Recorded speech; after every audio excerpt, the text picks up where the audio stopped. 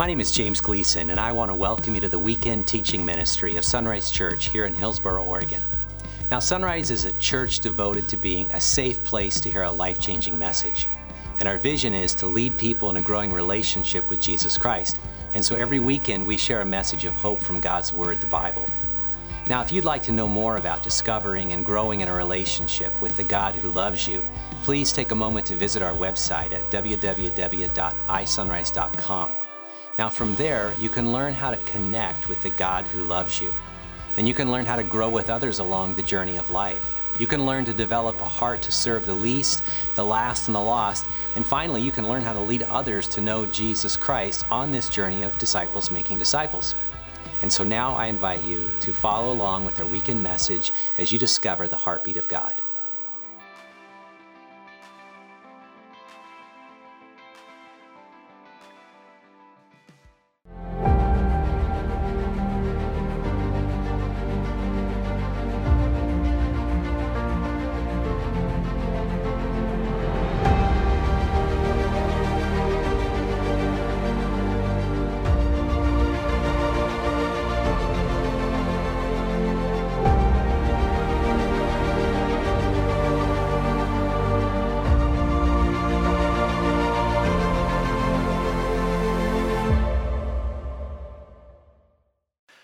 We live in an age of anger.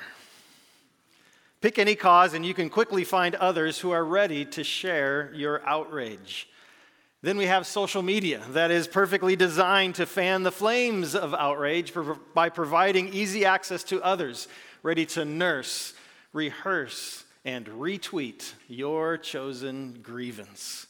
We have Twitter mobs and real mobs regularly demanding with seemingly righteous anger that a particular enemy be condemned and cast out.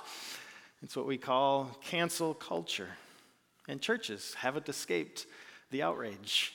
Talk to any pastor and you'll hear stories, especially over the last couple of years of the pandemic, of conflict after conflict and people angrily leaving the church for reasons both big and small. Anger has to do with enemies. We all have enemies, right? Enemies are a part of life.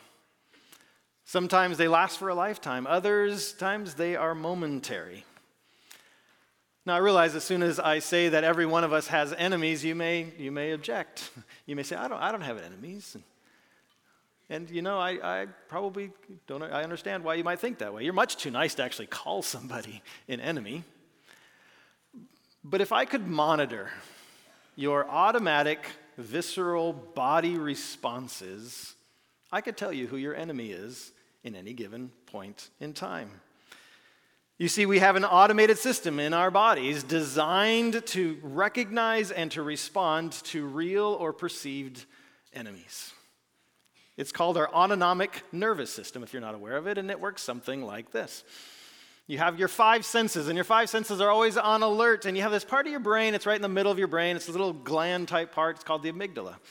The amygdala senses danger using your senses, and it sends signals down your nervous system, down your spinal cord, to a couple of glands that are at the top of your kidneys. They're called the adrenal glands, and the adrenal glands then secrete hormones into your bloodstream called cortisol, and adrenaline. And as a result of that, your body prepares for fight or flight. Your eyes, your pupils actually dilate so that you can see more. Your heart beats faster and your breathing gets more shallow to pump your blood basically full of oxygen.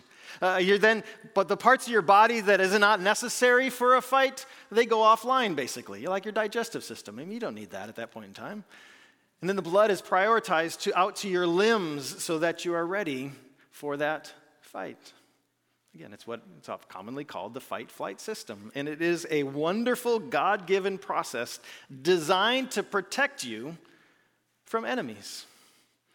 So today I want to focus in on the fight part of the fight-flight system. We call it anger. And if you pay attention to your anger, whether it's the mild version where we might use words like annoyed or irritated or frustrated, Or the intense version we might call rage, or you might say, I feel livid, or something like that. Pay attention to your anger at any point in time, and you can learn at that moment who you perceive as your enemy. Again, whether real or perceived. For example, how do you respond when your demanding, overbearing, unreasonable boss barges into your cubicle? Or how do you respond when that coworker blames you once again in front of the whole team for the problems in the project that you're working on? What happens inside of you when you have that neighbor who refuses to fix their dilapidated fence? Or stop their dog from barking at 6 a.m. every single morning? Never happened to me. Or let's get a little closer to home, literally. How do you respond when your husband or wife or your mom or dad or your child, they don't respond the way you want them to or need them to? Parents, what have you done in this season of rain that goes on and on and on when your kids incessantly whine and complain or say, I'm bored? How do you respond? How do you respond at church or in church people when you're in that small group and that same person every week dominates the discussion and the leader doesn't do anything about it? Or the pastor says something that offends you in their sermon? Now you may protest and say, that person's not really my enemy. And I just want you to know, at that point, your body doesn't care. Your body's going to do what it was designed to do. We need training to rightly conceive of enemies and to master that anger impulse. And thankfully, we have a story in our Bible reading this week. If you're reading through the Bible with us as a church, it'll come in your reading this week. And it helps us understand the moral dimensions of anger and how to respond with it. And it's interesting, it was written thousands of years ago, and yet it speaks into our cultural moment like it's a front page story in the Oregonian. We call it the Old Testament book of Jonah. Now, if you grew up going to church, you're familiar with at least the basic outline of the story of Jonah because it's a Sunday school favorite, and for good reason. It's a well-written story, and it has mythic qualities. And even if you didn't grow up going to church, and even if you don't know your Bible well, you likely know at least part of the story, especially that part involving a big fish, right?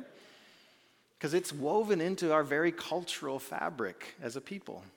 The story revolves around a real person named Jonah who served as a prophet of God to the nation of Israel about 850 years before Christ.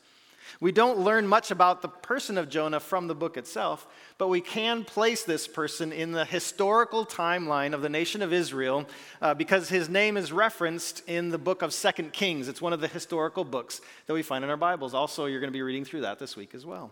In 2 Kings 14, we find this reference. Beginning of verse 23, Jeroboam II, son of Jehoash, began to rule over Israel in the 15th year of the king Amaziah's reign in Judah. He reigned in Samaria 41 years. He did what was evil in the Lord's sight. He refused to turn from the sins that Jeroboam, son of Nebat, had led Israel to commit. Jeroboam II recovered the territories of Israel between Lebo-Hamath and the Dead Sea, just as the Lord, the God of Israel, had promised, here we go, through Jonah, son of Amittai, the prophet from Gath-Hepher. So that's where we understand when Jonah lived and where he fit into the story of Israel. So this morning, what I want to do is I'm going to quickly summarize Jonah's story. I'm going to basically, count on the fact that you basically know the outline of the story. But then I want to focus in on how the story speaks to this topic of anger and enemies. So according to 2 Kings here, Jonah was a prophet to the people of Israel. And he spoke to the people of Israel on behalf of God. That's what prophets did. There's nothing unusual about that in the story. But the story in the book of Jonah begins with an interesting twist on that. Chapter 1, verse 1. It says, the Lord gave this message to Jonah, son of Amittai. Get up and go to the great city of Nineveh. Announce my judgment against it because I have seen how wicked the people are. Now, if you're not up on your ancient Near East history and geography, you can know that Nineveh was the capital of Assyria. It was a powerful nation to the east of Israel. And not only was this not Israel that God was calling Jonah to go speak to, it was one of Israel's most despised enemies. And Jonah was not at all pleased with God's assignment. In fact, he was so angry that rather than go to Nineveh, as God told him, he got a ship and headed as far as he could in the exact opposite direction from Nineveh. And you get this handy map here. I Googled it, put it in Google Maps, and all that came up. Not really, but it gives you an idea of Jonah's heading out in the exact opposite direction from where God had called him. Now, not long into his trip, God caused a storm to rise up, a storm so violent that everyone on the ship thought they would die. And feeling desperate, the crew members on that ship, they were crying out to every god they could think of. And in the middle of all that, they actually confronted Jonah because he was down in the belly of the ship and he didn't seem at all concerned. And they brought him up and they're talking to him. And basically, Jonah, in the middle of that storm, led what we might call a come to Yahweh moment. Explaining, because Jonah explained to them that the God he served was master over all creation, including that storm at that time. And he advised them to throw him overboard, and then the seas would calm, and that would save them. I'm thinking maybe we wouldn't use that as an evangelistic strategy. I don't know about you, but I don't know that I'm going to be trying that one. But it worked because they did that. He followed his instructions. They threw him overboard, and indeed the seas were calmed. And the change was so sudden and profound that the men actually devoted themselves to this Yahweh, this creator God that Jonah had told them about. It worked. So maybe, again, evangelism strategy, maybe. Meanwhile, as the story is most famous for, Jonah was swallowed by a big fish. And all that happens in chapter 1 of our story. In chapter 2, Jonah himself has what we might call a come to Yahweh moment in the belly of that fish. And chapter 2 is basically his response. He wrote, which was common in that time period, he wrote a psalm of thanksgiving. It's a wonderful psalm, sharing through his experience and how he was turning and responding to God. That's chapter 2. And it ends with Jonah getting vomited up on the beach, right back in Israel where he started. Chapter 3 begins where chapter 1 started, with God saying, I want you to go to Nineveh, and I have a word for you to give them. And this time Jonah decided he'd better follow through. And he did. And he gives that message about God's impending judgment on this city of Nineveh. But in a wonderful, unexpected, dramatic twist, those hated enemies of Israel actually responded to Jonah with sorrow and repentance. And chapter 3 ends with an unexpected and, quite frankly, loaded sentence. Verse 10 of chapter 3. When God saw what they had done, in other words, turned, and how they were going to put a stop to their evil ways, he changed his mind. It's kind of a loaded sentence there. He changed his mind and did not carry out the destruction he had threatened. To the casual reader of the story, God changing his mind and not carrying out destruction of a city, that would be good news, right? But to Jonah, it was not good news. Chapter 4 begins with this dramatic sentence. He said, this change of plans, God's change of plans, greatly upset Jonah, and he became very angry. And why was Jonah angry? Well, he shares it. He shares it directly to God. It says in verse 2, it says, so he complained to the Lord about it. Didn't I say before I left home that you would do this, Lord? That is why I ran away to Tarshish. I knew that you were a merciful and compassionate God, slow to anger and filled with unfailing love. You are eager to turn back from destroying people. Just kill me now, Lord. I'd rather be dead than alive if what I predicted will not happen. In other words, if that destruction will not happen, just take me now. And here we learn Jonah's motive for running away at the beginning of the story. He knew God's character.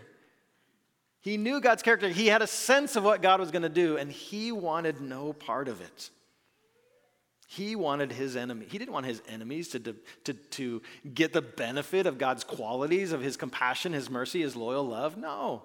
He wanted his enemies dead.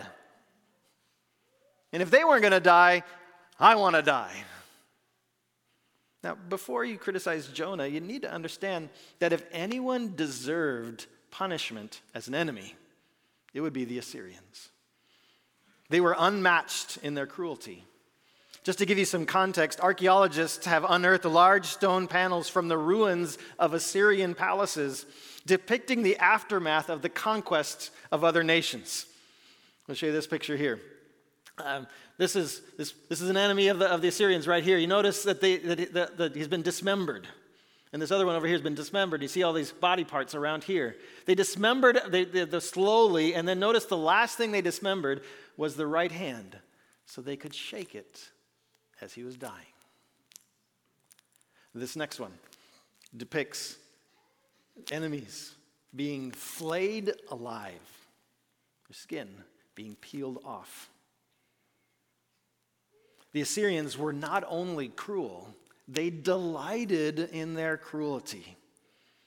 Archaeologists have also found writings from Assyrian kings, like this one.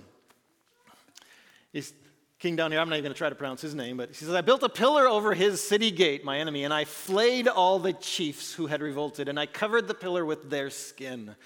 Some I walked up within the pillar, I walled up within the pillar, and some I impaled upon the pillar on stakes, and others I bound to stakes round the pillar. And I cut the limbs off the officers of the royal officers who had rebelled. Many captives from among them I burned with fire, and many I took as living captives.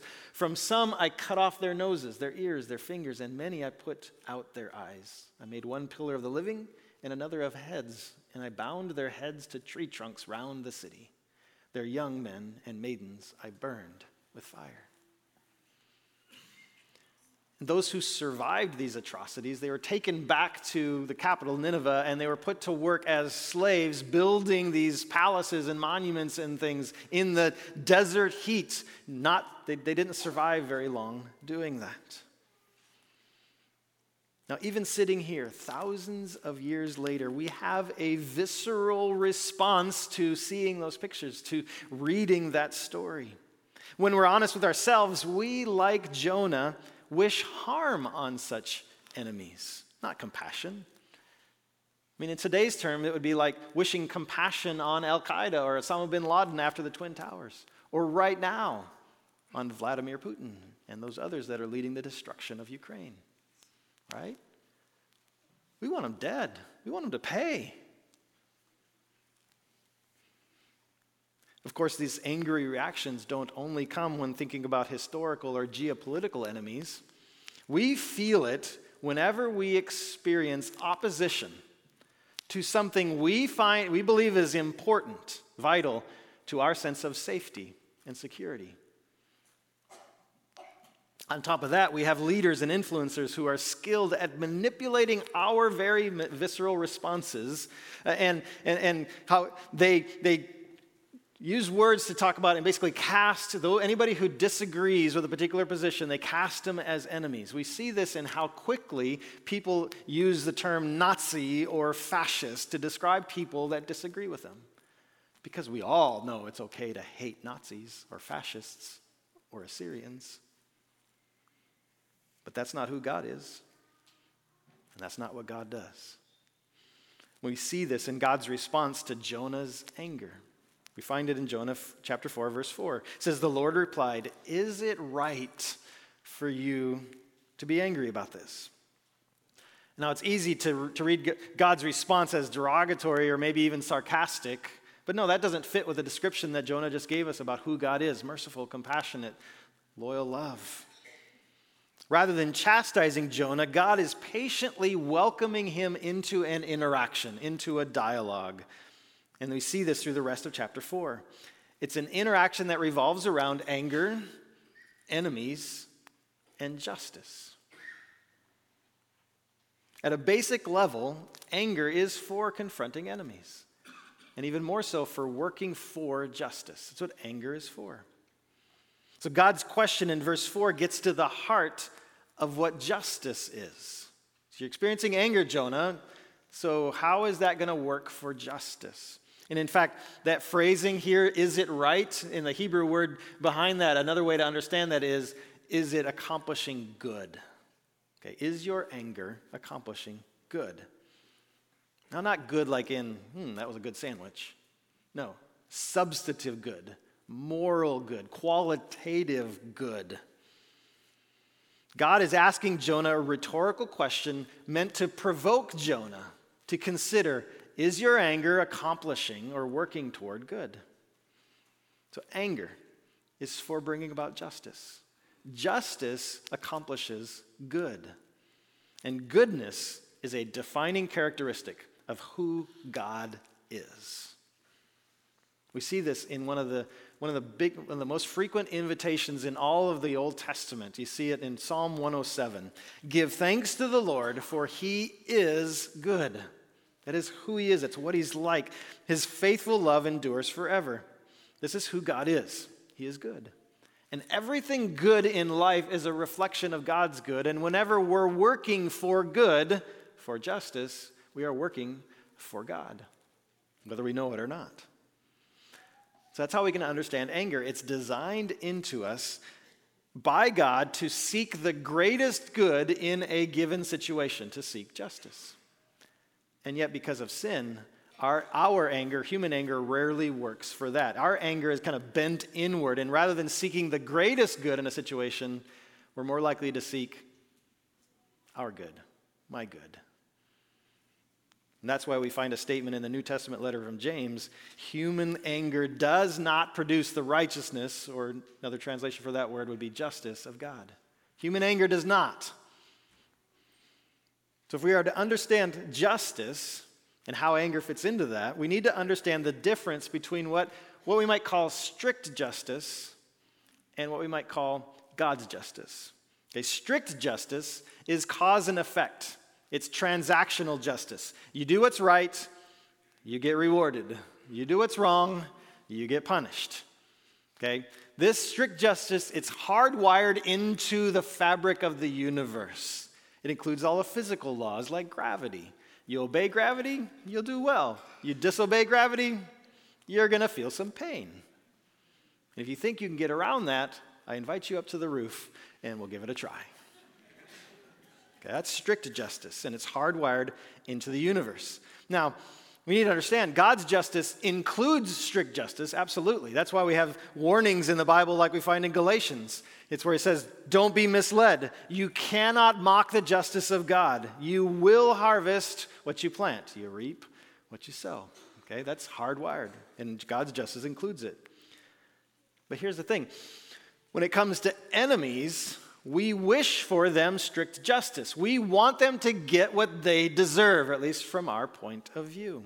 Jonah got mad at God and complained because he knew God sees justice differently.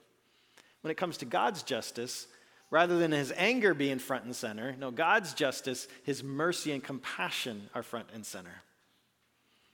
You might think of anger as compassion and mercy in the front seat of the car and anger's in the back seat. It's there. You might think of the car as God's loyal love. That's what's most important. That's what's going on. That's God's anger. Now, again, Jonah knew this. In his description of God, he actually uses not one but two words for compassion, which are important for us to understand when it comes to God's justice. The first word is actually translated compassionate. And this is the this is the gentle, caring, we might think of enveloping kind of compassion. This is like the big, warm hug a parent gives a child after they hurt themselves. Okay? That's one part of God's compassion. But there's another Hebrew word that is also a compassion word, and it's translated eager to turn back. That's actually a compassion word. And this is the agonizing compassion that absorbs pain on behalf of others. This is the kind of compassion that sees the consequences of strict justice and says, I'll pay for that. I'll cover that. This is the kind of compassion a good parent offers a rebellious teenager. This is the kind of compassion God has for his enemies. So after the interaction between Jonah and God in chapter 4, God arranges a living metaphor for Jonah. Again, this dialogue, this interaction, he's trying to help shape the moral dimensions of Jonah in this situation. And so Jonah goes off and he finds a place to sulk and to nurse his grievances against God and against the Ninevites. He wants to see, maybe they are going to get destroyed after all. And this plant grows up over him and offers him shade from the hot desert sun. But then a worm comes and eats the plant, and it dies. And Jonah gets even more angry as his head gets scorched. You might think of him sitting out there bald, getting all, at least that's how I think of him, and I know what it's like to have that happen. So he's angry even more. And God then responds to Jonah the same way he did earlier in the chapter. In verse 9, we see this. That God said to anger, "Is it right for you to be angry about the plant, that the plant died?" Again, this is justice. Is it okay? God then provides a searing explanation for his living metaphor and then asked a closing question. And that closing question is laden with irony. It says, "Then the Lord said, 'You feel sorry about a plant, though you did nothing to put it there. It came quickly and died quickly. But Nineveh has more than 120,000 people living in spiritual darkness, not to mention all the animals.'" I find that was interesting that that's thrown in there. "Shouldn't I feel sorry for such a great city?" And that's how the story ends, with an unanswered question, which is, again, great writing. That unanswered question provides rhetorical force meant to challenge us as readers, to put ourselves into that question.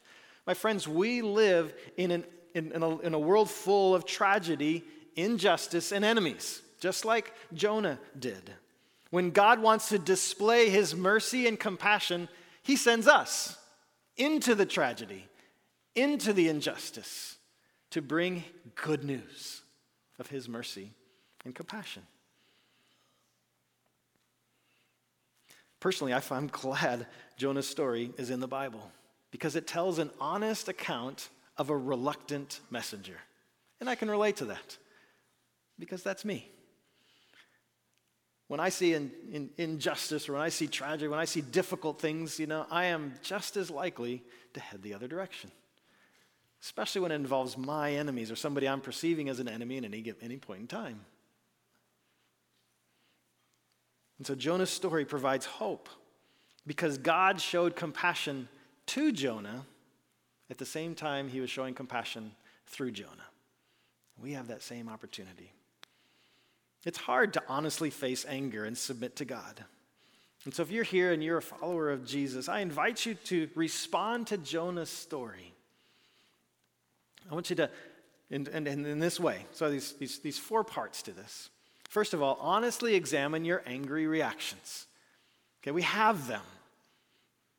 And in fact, I find a helpful discipline is every day is at the end of the day to kind of take some time prayerfully, invite God's Spirit, and go back through your day and follow the emotional arc of your day. And where you had some amazing things happen, praise God. Give thanks to the Lord, for he is good. His loyal love endures forever, right? But where you are angry as well, pay attention. And then ask the second question. Who is my enemy right now when I'm in anger right now, or when I'm looking back through the day? Who was my enemy at that particular point in time? And then wrestle with God's rhetorical question. Is your anger accomplishing good? Or back there when you're reflecting, did your anger accomplish good? Wrestle with that. And then realign yourself and align yourself with God's ways, which are full of mercy and compassion. And then ask yourself, how might I show mercy in this situation? How might I go back to that situation that I was angry at earlier today and show mercy and compassion and loyal love? When I was preparing this message and I wrote out that invitation to reflect on anger and angry responses, I knew it would be appropriate for me to go first. And so I just want to get real and raw here for a few moments. You see, I regularly experience a visceral, angry reaction, and it's especially strong this month for reasons that'll become clear in a few moments. So I invite you to hear me. Please hear me as what I say through the lens of what we just learned about in Jonah's story. So for a long time now, I felt a personal call to teach on biblical sexuality. I firmly believe that following God's design for gender and sexuality is crucial for human flourishing. It's for our good. This means that sexual expression is exclusively in a marriage relationship between a man and a woman, and it's designed to last a lifetime. This also means exploring, seeking the vitality, the beauty, the wonder of human beings designed as uniquely male or uniquely female. God's design is good, and it's worth me devoting my life to, pursuing and protecting, which means I'm fundamentally opposed to efforts redefining marriage, undermining gender and sexuality, which means my anger is easily aroused toward those advocating for boundaryless sexual expression, for gender fluidity, for alternative definitions of marriage.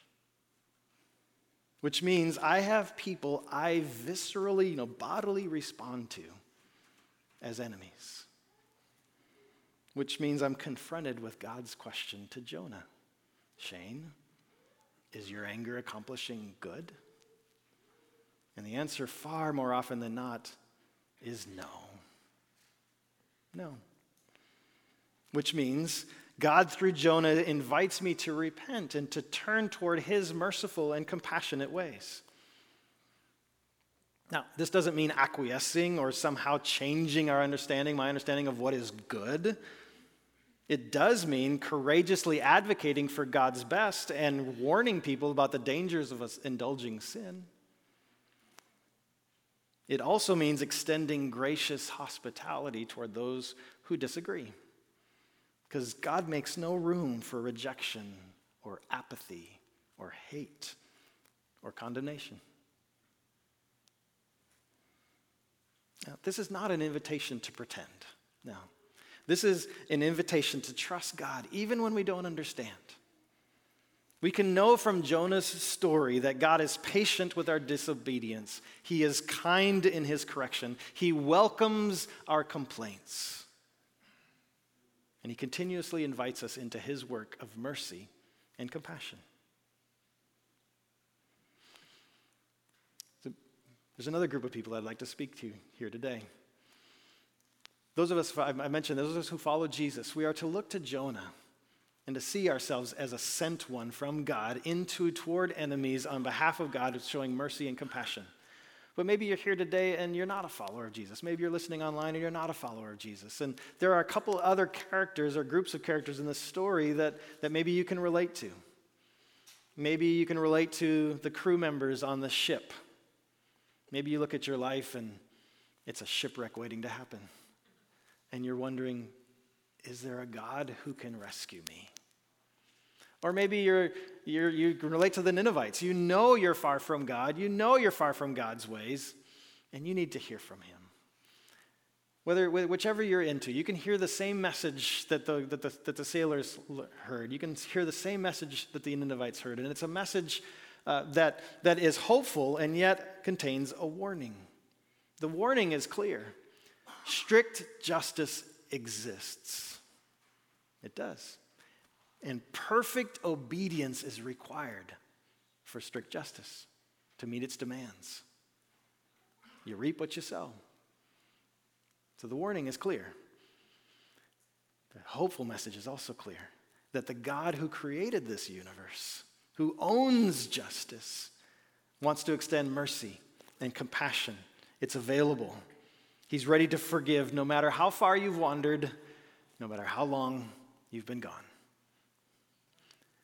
And when we hear and understand the story of Jonah, it makes sense that Jesus used the story of Jonah to explain why he came and what he did. In fact, from Jesus' words himself, we see in Matthew chapter 12 this: "For as Jonah was in the belly of the great fish for 3 days and 3 nights, so will the Son of Man be at the heart of the earth for 3 days and 3 nights. The people of Nineveh will stand up against this generation on Judgment Day and condemn it. For they repented of their sins at the preaching of Jonah. Now someone greater than Jonah is here." And then this sad warning, but you refuse to repent. You refuse to turn. My friends, someone greater than Jonah is here today. Jonah spent 3 days and 3 nights in the belly of a big fish as part of God's plan of salvation for the people of Nineveh. That place of death in the belly of the fish became an unexpected place of deliverance and life, and so too with the tomb. Jesus died for your sins and mine, paid the penalty that we cannot pay. And through his death, he paid that penalty, but he rose from the dead. That place of death became a place to offer life. You can receive God's compassion from Jesus, not only because he's alive today, but because he paid the penalty. It's already paid. All we need to do is to repent or to turn from our self-salvation efforts and respond to his invitation. Would you pray with me?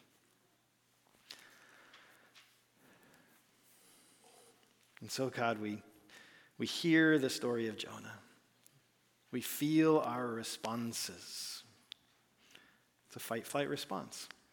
Maybe we're angry right now at something that was said. Maybe understandably so. Maybe I said something poorly and it needs to respond with anger. Maybe we're responding with fear and anxiety because, wow, I don't know what to do with that. And that you meet us in the middle of that. And you meet us with mercy and compassion and loyal love every single time.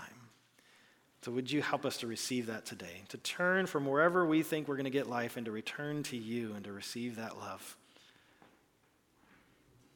I pray and hope in the name of Jesus. Amen.